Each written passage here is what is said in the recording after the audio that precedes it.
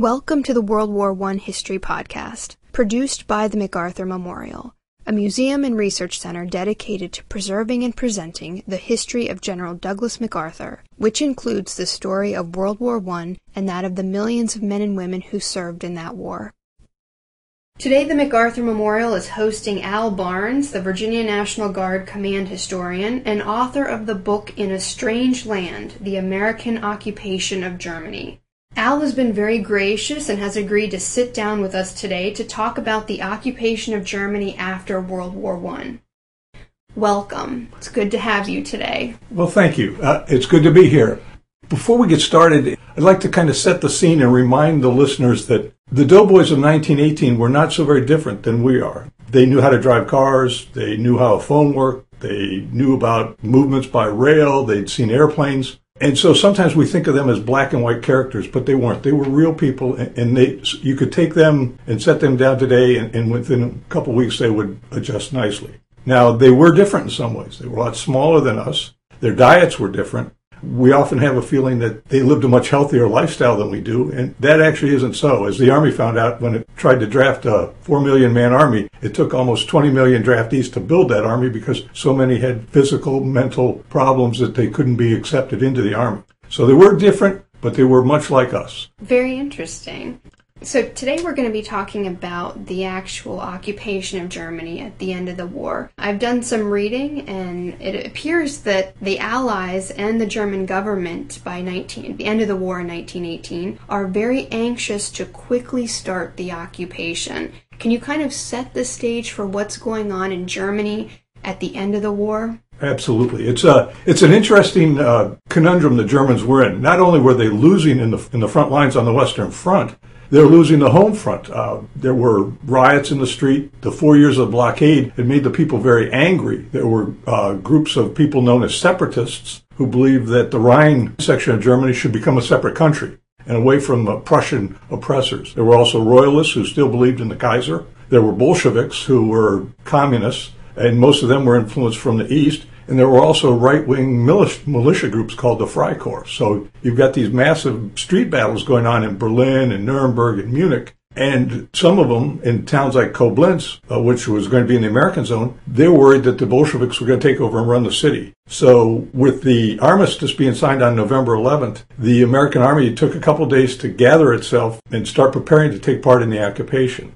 Meanwhile, Germany's falling apart at the seams. And so both sides were realizing that, man, we better get somebody into Germany very quickly and calm down some of these groups and get control back of the cities. Did the U.S. Army have any prior experience or institutional knowledge of how to conduct an occupation, or was this brand new for them? That's a great question because there was some institutional knowledge. Remembering that most of the generals in the U.S. Army at the time had served in the Philippines or in Cuba or had been part of the Veracruz expedition and had some experience governing other countries. The problem was nobody ever had any experience governing a European country, so they didn't know what to expect. The Marines that were attached to the occupation force, and there were quite a number of them, had a lot of experience. They'd been running constabularies in Haiti and Dominican Republic and Nicaragua. But again, not European countries. So frankly, the American Army was kind of faced with a teach yourself as you go along. And when they tried to learn from their allies, who were much more experienced in having colonies and occupying each other's territory, they found that the differences between the British, the Belgian, and the French methods were so great, they figured out they're just going to have to find their own way to do it.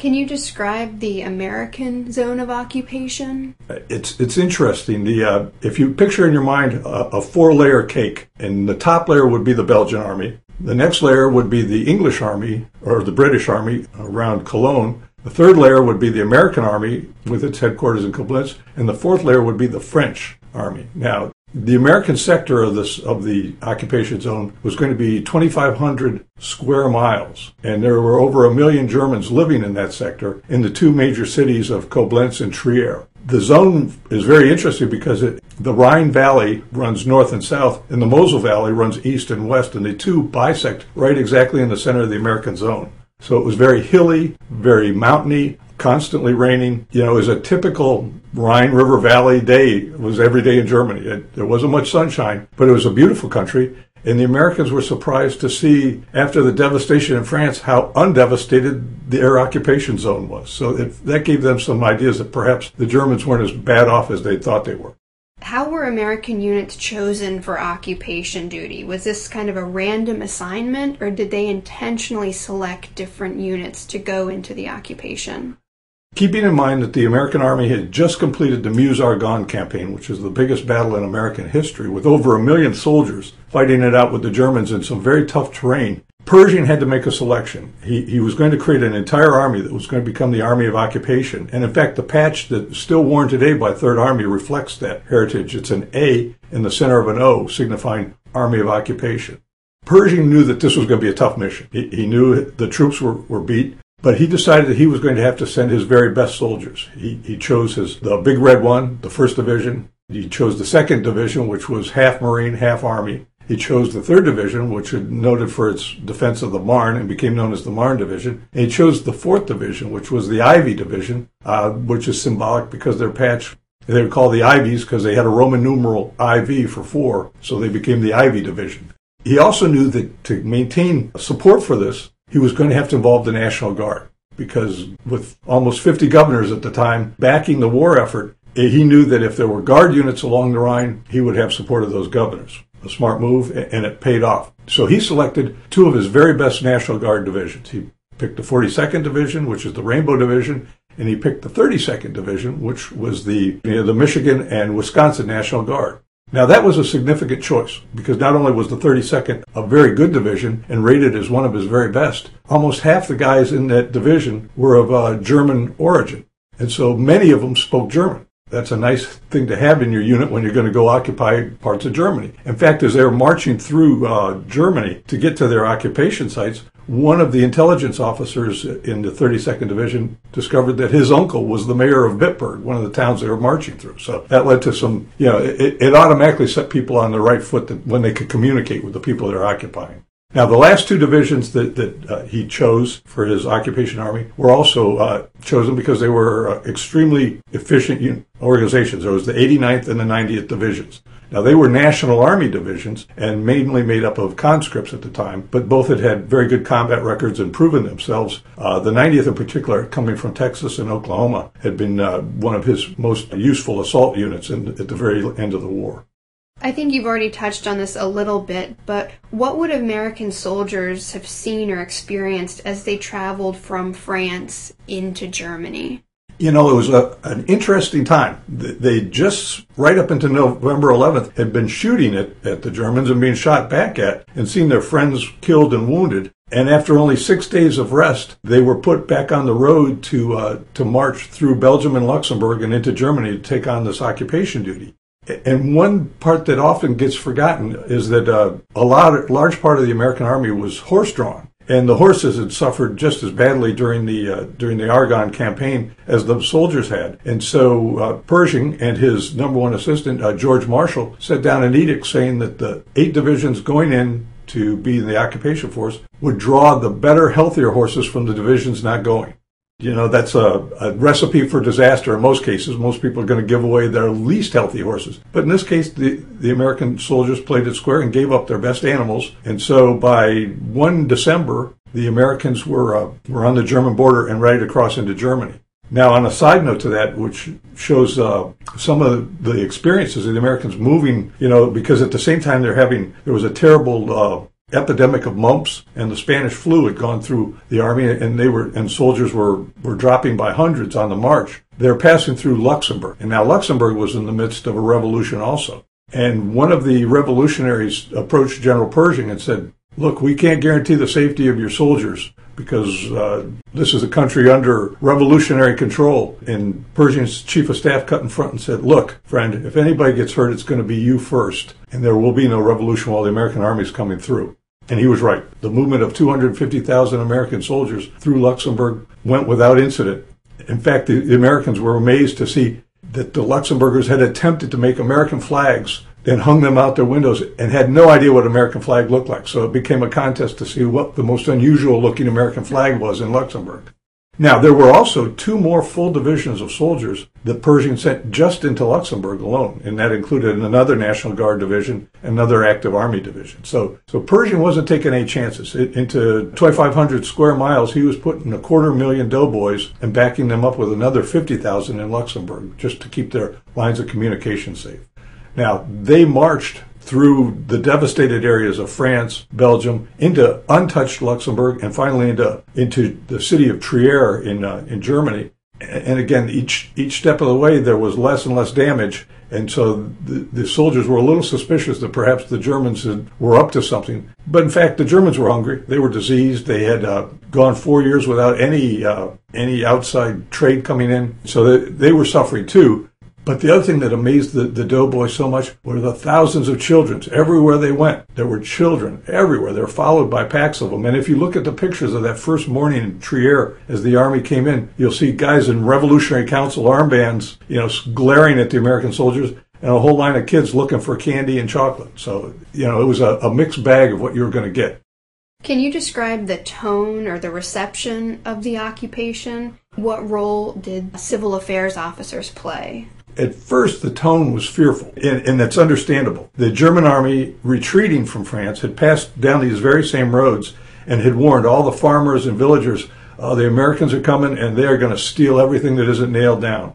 The Germans also have a general impression of Americans as cowboys. They thought that, they'd be coming in wearing 6-shooters and they were wild Westerners and there'd be all sorts of trouble from them. What happened, in fact, was they were surprised that these guys came in, marched through their towns, for the most part were very respectful. As I said, at least one guy in every group spoke German.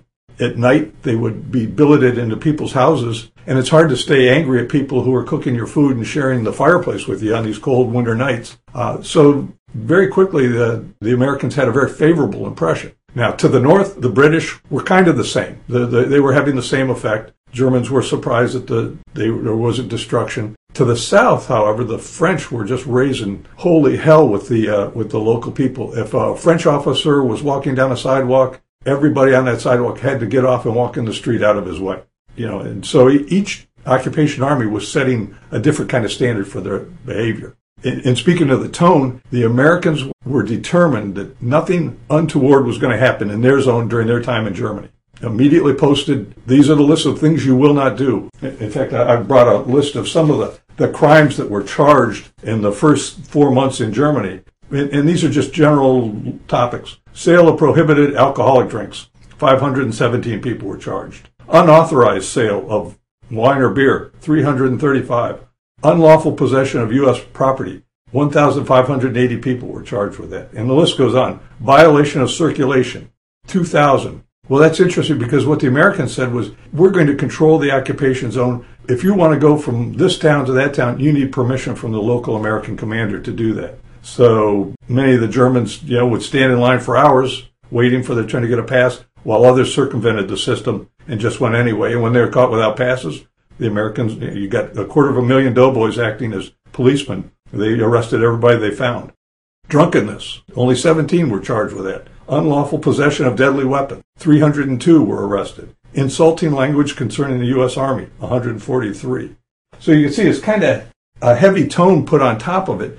And later, when the American Army did their after-action report, they realized that perhaps they'd taken the wrong tone at first because they made the right decisions, but they had implications they hadn't planned on. For instance, and this is just a quick example, one of the first things at every town, the Army would confiscate all weapons. Nobody can have any kind of rifle or pistol in their home. So you bring them in and they locked them up in the town government buildings. And then a short while later, the Germans came in and said, we'd like to have boar hunts so that we can rid the valleys of some of these wild boars that roam around. And the Americans said, you're kidding. We're not going to let Germans roam around with loaded weapons in our area. No, you can't do that. Well, they didn't realize that for a lot of the farmers and a lot of the large forest owners, having the boar hunts, they licensed them, and that was one of their sources of income. But the Americans didn't care. They said, no loaded weapons in our zone. That means none. But then a couple weeks later, when the German farmers came in and said, look, the boars are eating our crops. You got to let us have the boar. So all of a sudden, they realized, okay, you can have your hunts. You can issue your licenses, and so go out and take care of the boar problem.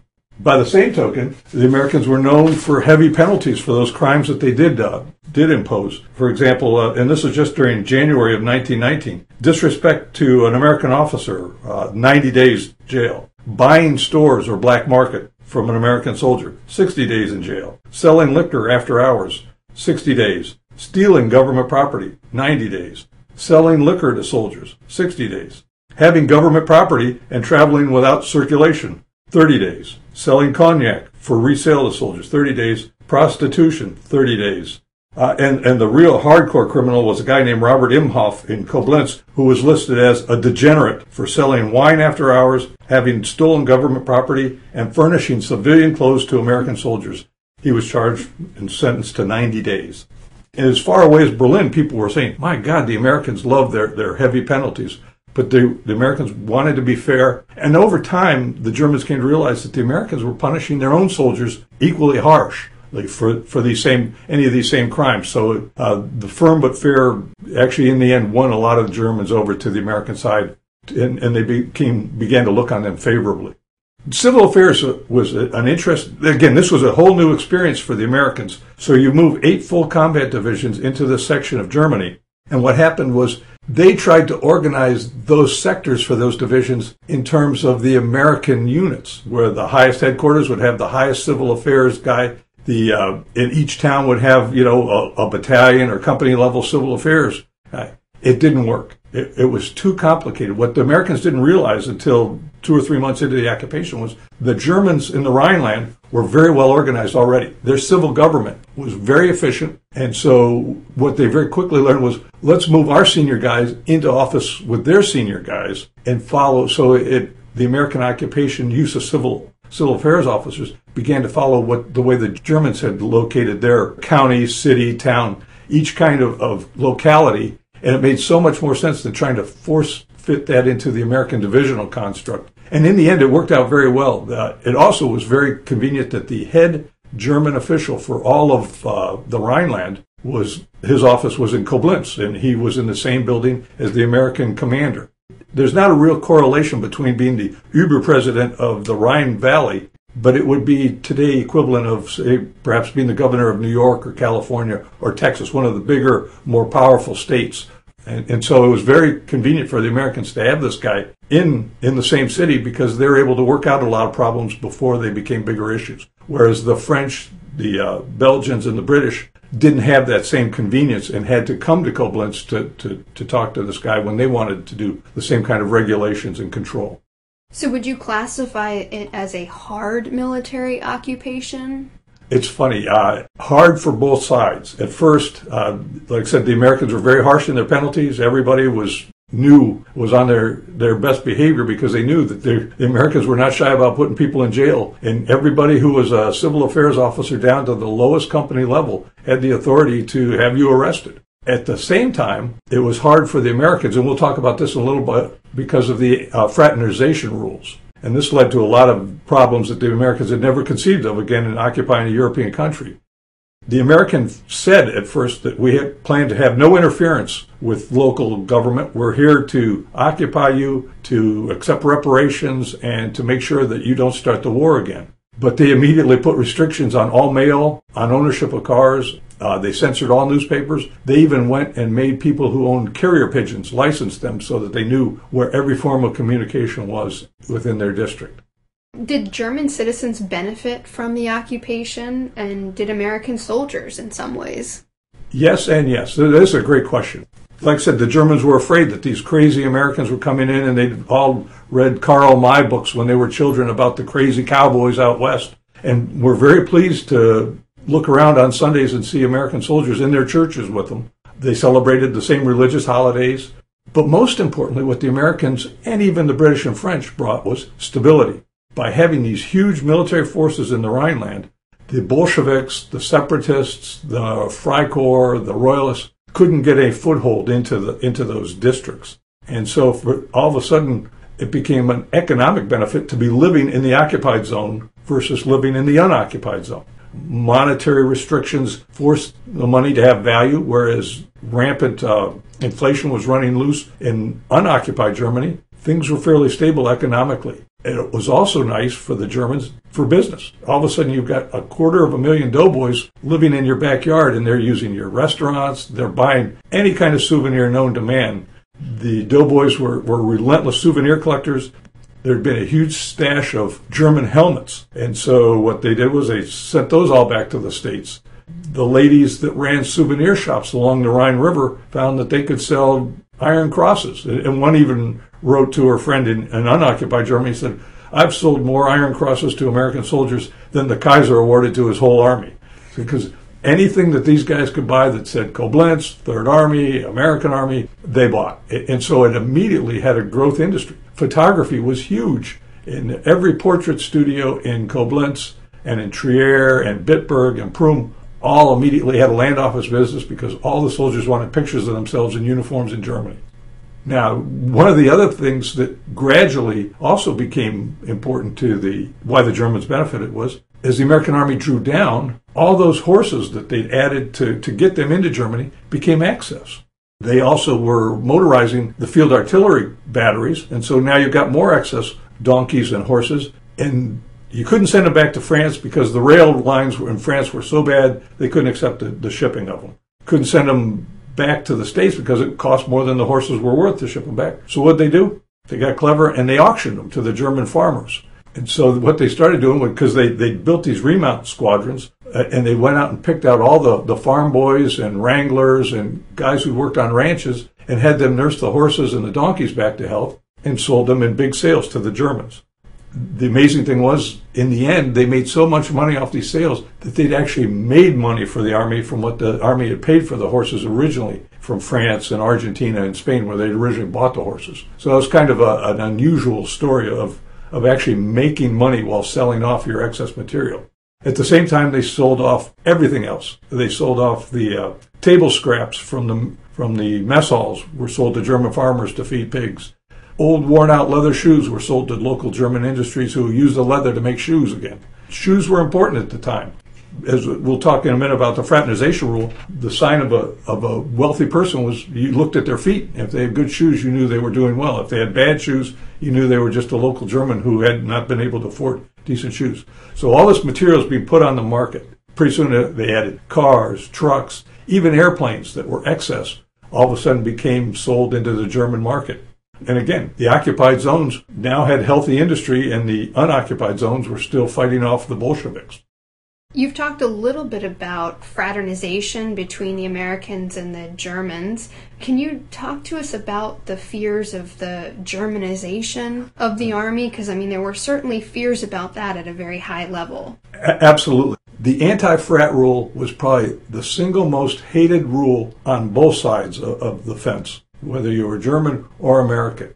But the American position was you will only speak to Germans in the course of duty professionally. That sounds great. It really does sound like a great rule. But when you're moving 250,000 American soldiers into an area, there weren't barracks for them. So where are you going to put the soldiers to live? They need a roof and they need to eat someplace. And so they billeted them in local citizens' homes. And so the American civil affairs officers ran a roster of them. They would come check out your house and say, yeah, you can board 4 soldiers, and you can board 8 soldiers. And so next thing you know, they had 4 doughboys from upstate New York living in their home with them. Well, how can you not talk unprofessionally while you're eating dinner with your host and you're sitting around the fireplace having a smoke or killing time? Now, the officers, on the other hand, were usually billeted in hotels or in hostels where there was room for them. And so they were kind of segregated from the enlisted men. So for them, it was very easy to enforce the only speak professional rule. But at night, the soldiers would roam around the villages. Before long, they knew everybody's name in every town, and they'd go visit their buddies in the houses they were living at. And so you had 2 levels of fraternization, the officers who are being segregated from the people, and the Americans who are living daily with them and enjoying it. It led to some interesting implications within a few months when the first German girls started showing up pregnant. And the American command was worried about Germanization of the command. And also, what do we do with these pregnant girls and their American boyfriends? If we punish the soldiers and send them home, that doesn't take care of the girl and the baby. And so there were a lot of problems and a lot of discussion on how to handle that. So, and the Army never did well for the first 6 months they were there. If you were seen in a photograph with a German girl, that was grounds to have you sent home. Immediately could be punished and sent back to the States. And it wasn't until after the Treaty of Versailles was signed, even though the Americans weren't a signatory to that, that they relieved the anti-frat rules. But in the meantime, this problem of American boys and German girls was a major issue. German men who were now starting to come back into the zone, the soldiers who had been released from POW camps, didn't care much for having American soldiers dating their girlfriends and sisters. Churches would post names of German girls who dated American guys on the front door of their church to say, look at these girls, they're sinners. But at the same time, they're already starting to have folk songs about who says it's bad for an American to love a German. Aren't we all the same? And so some of that started to work out, but they never did really resolve the problem of having so many illegitimate births. Now, eventually the Americans gave in and said, we will allow you to get married, but as soon as you do, we're going to have to send you back to the States. And so that would solve some of the problem. Now, it's interesting that the French to the south didn't have this fraternization problem, because their policy was if a French soldier and a German girl are talking, it's not about politics. And so they didn't have the anti-frat rule. The British didn't have the problem because they were only 2.5 hours by train ride from the coastal ports, and their soldiers could go home and their girlfriends and wives could come visit them in their area. So it was only the Americans that had this significant problem. One of the most interesting parts of it is we forget there were a lot of French, British, and American women in the Third Army in the occupation. There were a lot of nurses, there were a lot of telephone operators, there were a lot of logistics specialists that came with the Third Army, and they would be walking down the street arm in arm with an American officer, and the MPs would stop them and demand proof that they weren't a German. And so finally the MPs learned, as I mentioned earlier, to look at the shoes. If the woman was wearing nice shoes, she's probably okay, she's probably French or American. But if she was wearing rough-made German shoes, we got a problem, and so somebody was going to get arrested. Later in the occupation, which was in the 1921, 22, 23, it seemed like every American was married to a German girl. And by this time, the Army was only down to about 20,000 in Germany. It was good duty. The German girls liked the American guys. The American guys, their paycheck was the equivalent of the mayor of Koblenz. So there was nothing that there was no meal they couldn't pay for, no movie they couldn't go see, no holiday trips they couldn't take, even at the lowest rank. Now, so a lot of these German girls and American soldiers got married. The problem was when they went back home and found out that an American sergeant's pay at Fort Riley, Kansas was just about poverty level. So while they were living like kings in Germany, they were really shocked when they found out to come back to the States.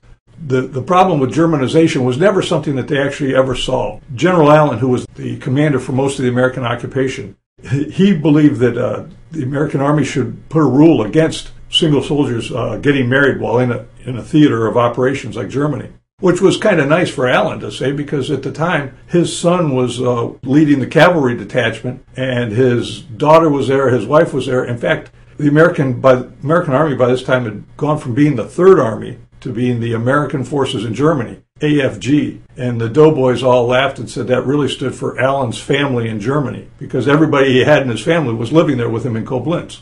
But it became kind of a scandal back in the States that all these American soldiers are marrying German girls. And in fact, mothers would come over and yell at General Allen and say, "What happened to my son? How did you let him marry a German girl?" And Allen said, "I couldn't stop him." And even Will Rogers, the famous comedian, once said that the only reason the American Army is still in Germany is because one of the soldiers hasn't found a wife yet. And so that was an interesting period for both sides. Who were some of the notable U.S. participants in the occupation? You know, that it's an incredible list of people who cut their teeth in this occupation. That eventually there were 5 Marines who would become Commandant of the Marine Corps were serving in the occupation. Among the big, well-known names, was Douglas MacArthur, who had an interesting reputation there because he had taken a castle for his headquarters and was doing quite well living on the Rhine. One of General Allen's son-in-laws was a guy named Frank Andrews, who later became the 4-star Frank Andrews, and Andrews Air Force Base is named after him. He would have been Eisenhower in World War II if he hadn't been killed in a plane crash. He was supposed to be the ground commander in Europe. Mark Clark, another famous 4-star American general, was serving there.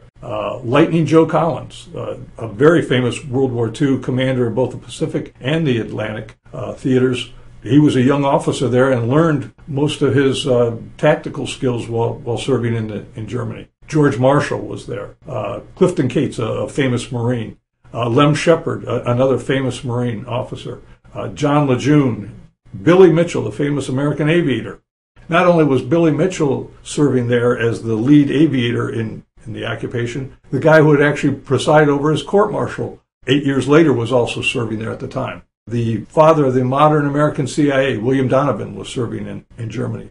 Kermit and Teddy Roosevelt, two of the Roosevelt sons of Teddy Sr., were both serving in Koblenz in the 1st Division. In fact, they were notified of their father's death while they were serving in Germany. You could almost take the complete command structure of the American Army in the Korean War, and they were learning their skills in Koblenz. Walton Walker, Ned Almond, James Van Fleet, and of course Douglas MacArthur, and Lem Shepard. Again, all these guys were serving together in this occupation. A guy who later became the football coach for the Detroit Lions was serving there. Jonathan Wainwright, who replaced MacArthur in the Philippines, was serving there as a cavalry detachment commander. And then there was even a next generation because the Americans were having children. Henry Bukowski, the famous poet of Skid Row, was born there of an American soldier and a German girl in Andernach. And Carl Timmerman was born in Frankfurt to an American soldier and his German wife. He would be the American officer that led the attack across the Rhine in World War II, was the first American officer over the bridge at Remagen, which was very close to where his father's unit had served during the occupation. So there were a lot of notable guys that were in the occupation. The United States doesn't ratify the Versailles Treaty. Can you talk a little bit about how this impacted the American zone and the eventual withdrawal of occupation forces in 1923? You know, it sounds like such a minor thing, but it had such major effect. Number one, the U.S. was never really one of the Allied powers. They were an associated power, which made them, because, Woodrow Wilson wanted to maintain American separateness from the Allies in many things, so they became an associated power. What that meant was, when the occupation forces all went into Germany, members of the Allied forces, Belgium, France, and Great Britain, all had representatives on these peacekeeping and organizing committees in the Rhineland, and the Americans couldn't because they were an associated power. They were not one of the powers. It got worse. It was going to require a complete peace treaty to end the war. And what happened was, as the months dragged on, the Germans weren't so inclined to sign the peace treaty anymore. On 11 November, they'd have done anything to end the war. Well, by May, June, they aren't so sure they want to sign and accept blame for everything in the war. So the American and other Allied countries put their armies back on alert to attack into Germany. And what they did was they gathered all the forces on the front lines at the very edge of the occupation zones, and were within 8 hours of starting the war again when the Germans finally agreed to sign the Treaty of Versailles. So everybody went back to being happy again, except that the Americans didn't sign the Treaty of Versailles. Germany signed, Belgium signed, everybody signed but the U.S. So we continued to maintain a separateness from the other Allied powers. Well, now that meant that whatever the other Allies decided, the Americans kind of ended up being the honest broker between the Germans and the other Allied powers, because they didn't have a dog in the fight. They drew their own reparations from Germany. They had their own line of funding from Germany that paid for the American army being there, and they maintained an independence. General Allen felt he was doing a good job because the French said he was too soft on the Germans, and the Germans said he was too lenient with his French buddies. So he figured he was walking the right road of keeping a center lane between the Germans and the former enemies. Now, as time went by, the American army shrank down to 1,000 men. There was really only 1,000 guys left. There was barely enough to hold a decent-sized battalion formation. But they couldn't leave. The conservatives back in Congress still didn't want to sign the Treaty of Versailles, but they wanted to keep the Americans there to prove that we'd won the war and to keep the Germans down. The liberals in the Congress wanted to keep the Americans there to keep the French down from oppressing the Germans. And so these guys were kind of caught in the middle, and every month more and more would be sent home, and little by little they whittled away on on General Allen's command until finally, in December of 1922, they said, that's it. Everybody's going home. The American newspaper that was printed in Koblenz published its last editions and took everything out, sold it, and bought milk for all the German orphans they could find. The rest of the gear that they couldn't pack and ship all got sold. The Americans held their final ceremony at the end of January, took down the huge flag on their headquarters, and folded it and went home. As the last Americans left the train station in Koblenz, it was noted that the Germans were standing there crying to see their American friends leaving. Now, was it because the American friends were leaving, or they knew the French were coming in to take over the zone? That's still a matter of debate. 2 years later, the British did the same thing. They pulled out. They said, we've had enough. We've got to go back to Great Britain, and we can't afford the cost of this anymore. And as the final British unit marched through Wiesbaden, all the German men removed their hats out of respect for the British occupation army. 6 years later, when the French left, the Germans stood outside the train stations and threw rocks at the train cars. So that kind of gives you an idea of the effect of the different occupying methods on the local people. In conclusion, what can we say about the American army occupying Germany? It probably is the single most shining success of an American occupation of anywhere until MacArthur takes over Japan. It's a fascinating period because it was a very violent period, and yet the presence of a huge army brought peace. The soldiers went home. They'd seen all over Europe. They'd traveled everywhere. They had a bigger picture of what the world was all about. Many of them obviously had German wives now. But the amazing thing was that the fact that so many Americans were there with enough money to do anything they wanted, and yet were so well behaved and maintained, their discipline all the way through. It really is an impressive feat for the American Army. This has been very interesting. Thank you so much, Al, for sitting down with us today. If people are interested in your book, In a Strange Land, The American Occupation of Germany, where can they find it? It can be found easily on Amazon or directly from Schiffer Publishing, which is in Pennsylvania. Very easy to find through their website. So either way works. Well, thanks again for coming in. My pleasure. Thank you for listening. If you have any questions, suggestions, or comments, please contact Amanda Williams at amanda.williams@norfolk.gov.